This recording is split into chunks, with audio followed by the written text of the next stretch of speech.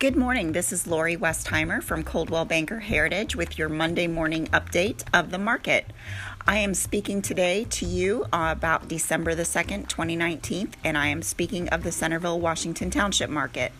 Right now, we have 122 active units priced between $118,900 and $1.8 million. The $1.8 million home, of course, is the beautiful Windmill House located at the corner of Mad River and Alex Bell Roads.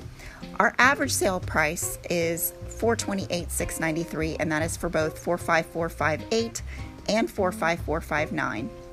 Currently, we have about a 2.5 month supply, which indicates that we are sufficiently low enough in inventory to stay in a seller's market. That said, condos are a much stronger sale.